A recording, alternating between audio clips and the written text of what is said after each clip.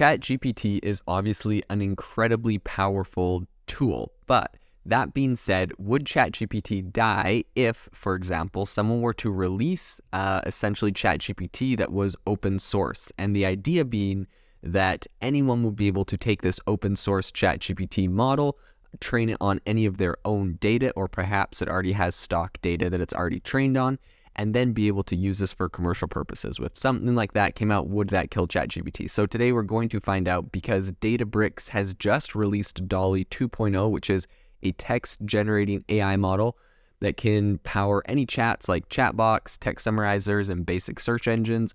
And it's the second version. Databricks actually released an original version of DALL-E back in March. And what's really, really important here is that it's open source and it's licensed to allow independent developers and companies to use this for commercial purposes. So you don't have to pay a royalty, and you can use this to make money, which other ones have come out, but it's just been for researchers and for research purposes of AI. Now, why is, Databricks, which is a company that really it makes all of its money from data analytics, why is it open sourcing an AI model? So the CEO, Ali Godsi, he says that it's just purely for philanthropy. He was quoted as saying, "We are in favor of more open and transparent large language models in the market in general, because we want companies to be able to build, train, and own AI-powered chatbots and other productivity apps using their own proprietary data sets." And it's interesting because he said that we might be the first, but I hope not to be the last. So he's not even hoping, they're the big project. He just wants to kind of set a precedent where people are starting to build this. And this is really interesting because obviously with OpenAI receiving $10 billion from Microsoft, this area is hotly contested. A lot of big tech companies are coming in here. A lot of money is going this way. So it's really interesting to see a company completely open sourcing a project like this. So while it does sound incredibly philanthropic, I guess you could say, for them to make this free open source model, you also do have to think a little bit about what the upside would happen for Databricks, or why, obviously this takes a lot of money to build, fine tune, and make this. So why would they be doing it? When talking to the CEO, he mentioned in an article recently that he hoped that developers who build using DALL-E 2.0 and that are building apps with it are building using Databricks. But to his original point, it's indeed one of the first ChatGPT-like models available without major usage restrictions. So you don't have to use Databricks to build a tool here.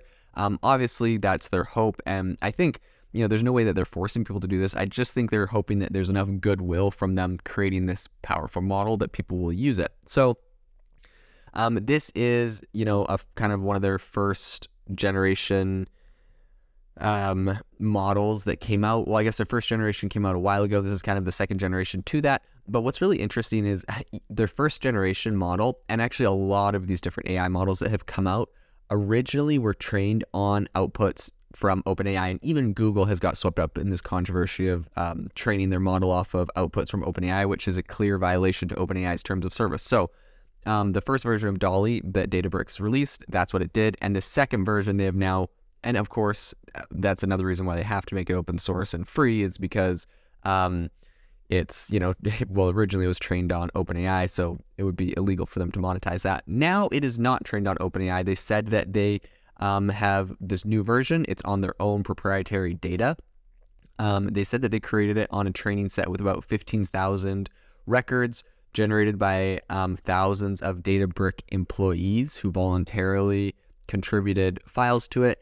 And that, 15,000 set was used to guide essentially this open source text generating model, which they called GPT J6B. And they have a nonprofit research group called Luther AI. And essentially this is all coming out of that. So the CEO of Databricks, he does admit that DALL-E 2 has a few limitations. Well, a lot of limitations. This thing's pretty new.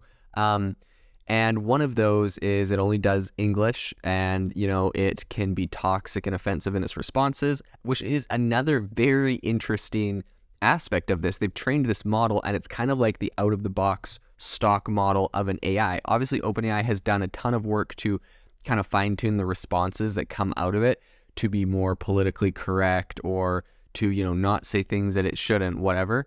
And that has gotten a lot of criticism in and of itself, because depending on what side of the political spectrum you are, you may or may not like different responses that ChatGPT will give you. That being said, DALL-E 2.0 did not receive a lot of those different fine tunings. It's more of kind of out in the wild, and you're getting something a little bit more of a rougher draft. And some people are criticizing that as it's dangerous. Some people are saying they would just prefer the stock AI model. So it's really interesting, but that is what's happening with it right now. They have a couple examples I've seen online where they asked it some questions. Everyone's just trying to get to the political stuff on there. So they asked them about women in the workforce, and it had some false info that it threw in there, some fake statistics it threw in there. It was overall really positive towards women working, but the numbers it had were wrong. And so anyways, people criticized that. It also was asked about Donald Trump and if he was responsible for January 6th, and it just kind of came up with a bunch of random facts about how he went to jail and started a war with Iran and built a wall between America and Mexico, which is not super accurate. So obviously, it gets some things wrong like OpenAI did, and it's going to be interesting to see if open sourcing this allows this thing to be fine-tuned and to become better, or new versions as they come out, if those will allow this to be more accurate. A lot of the same problems OpenAI had early on, but it is really incredibly impressive, and I think people are definitely overlooking the how big of a deal this is to have an open source language learning model like this. While it does have its limitations, those can be fine-tuned by companies and other people in the future or future updates. But while it does have its limitations, any company can grab this out of the box and build their own in-house AI models off their own personal data sets. And this is incredibly powerful for really democratizing AI at this point and not having it all be held in the hands of a few powerful companies, Microsoft and Google in particular. So it is interesting though, because open sourcing can kind of open a whole can of worms, right? When you have people taking your code, forking it, changing it, and modifying it. In what happens with open source, you don't really get all of the security that you would have in a closed source project. So, essentially people could introduce dangerous code into it, and hackers and other people can use it for malicious activity. So there is that downside, and some are saying that is going to be, scaring off different businesses and keeping them away. However, some businesses are using this. The telecom giant First Orion is testing DALL-E to let their engineers ask questions about documents stored on Confluence, the collaboration platform for onboarding and planning. The CEO of Databricks did say, "We're freeing DALL-E because we believe open sourcing models is the best way forward. It gives researchers the ability to freely scrutinize the model architecture, helps address potential issues, and democratizes LLMs so that users aren't dependent on costly proprietary large-scale models." This is really interesting, right? One aspect is that researchers have the ability to freely scrutinize the model. This is something that OpenAI has been criticized on because, it's essentially a black box, and you can understand why, right? They don't want people to go see how they built it because it's a proprietary info, and they don't want, people to clone them. But I mean, come on, everyone's cloning them now. Here's this open source. Everyone's kind of figuring this out.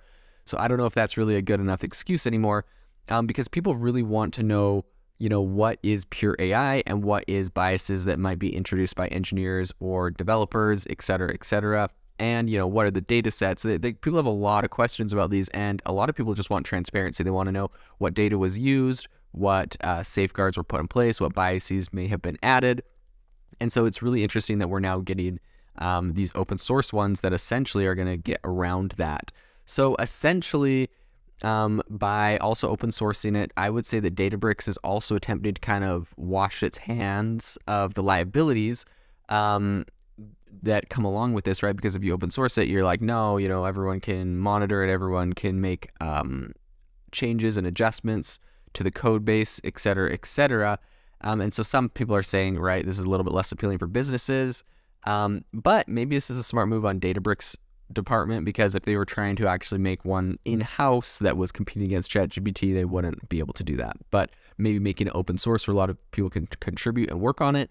And here's a cool thing about open sourcing: if companies are grabbing this and throwing it into their own code base and it's open source, those companies are going to be incentivized to help maintain and improve the software. So it's going to be really interesting to see what happens if this gets wide scale adoption. I think that you're going to be able to see this thing really improves. And even the CEO of Databricks said you should expect both a continued investment in open source as well as innovations that help create or that help accelerate the applications of LLMs to key business challenges. So Databricks it would appear as though they are continuing to be committed to this kind of project and these types of projects in the future. And if this thing can really take off, this could be a very powerful challenge to OpenAI.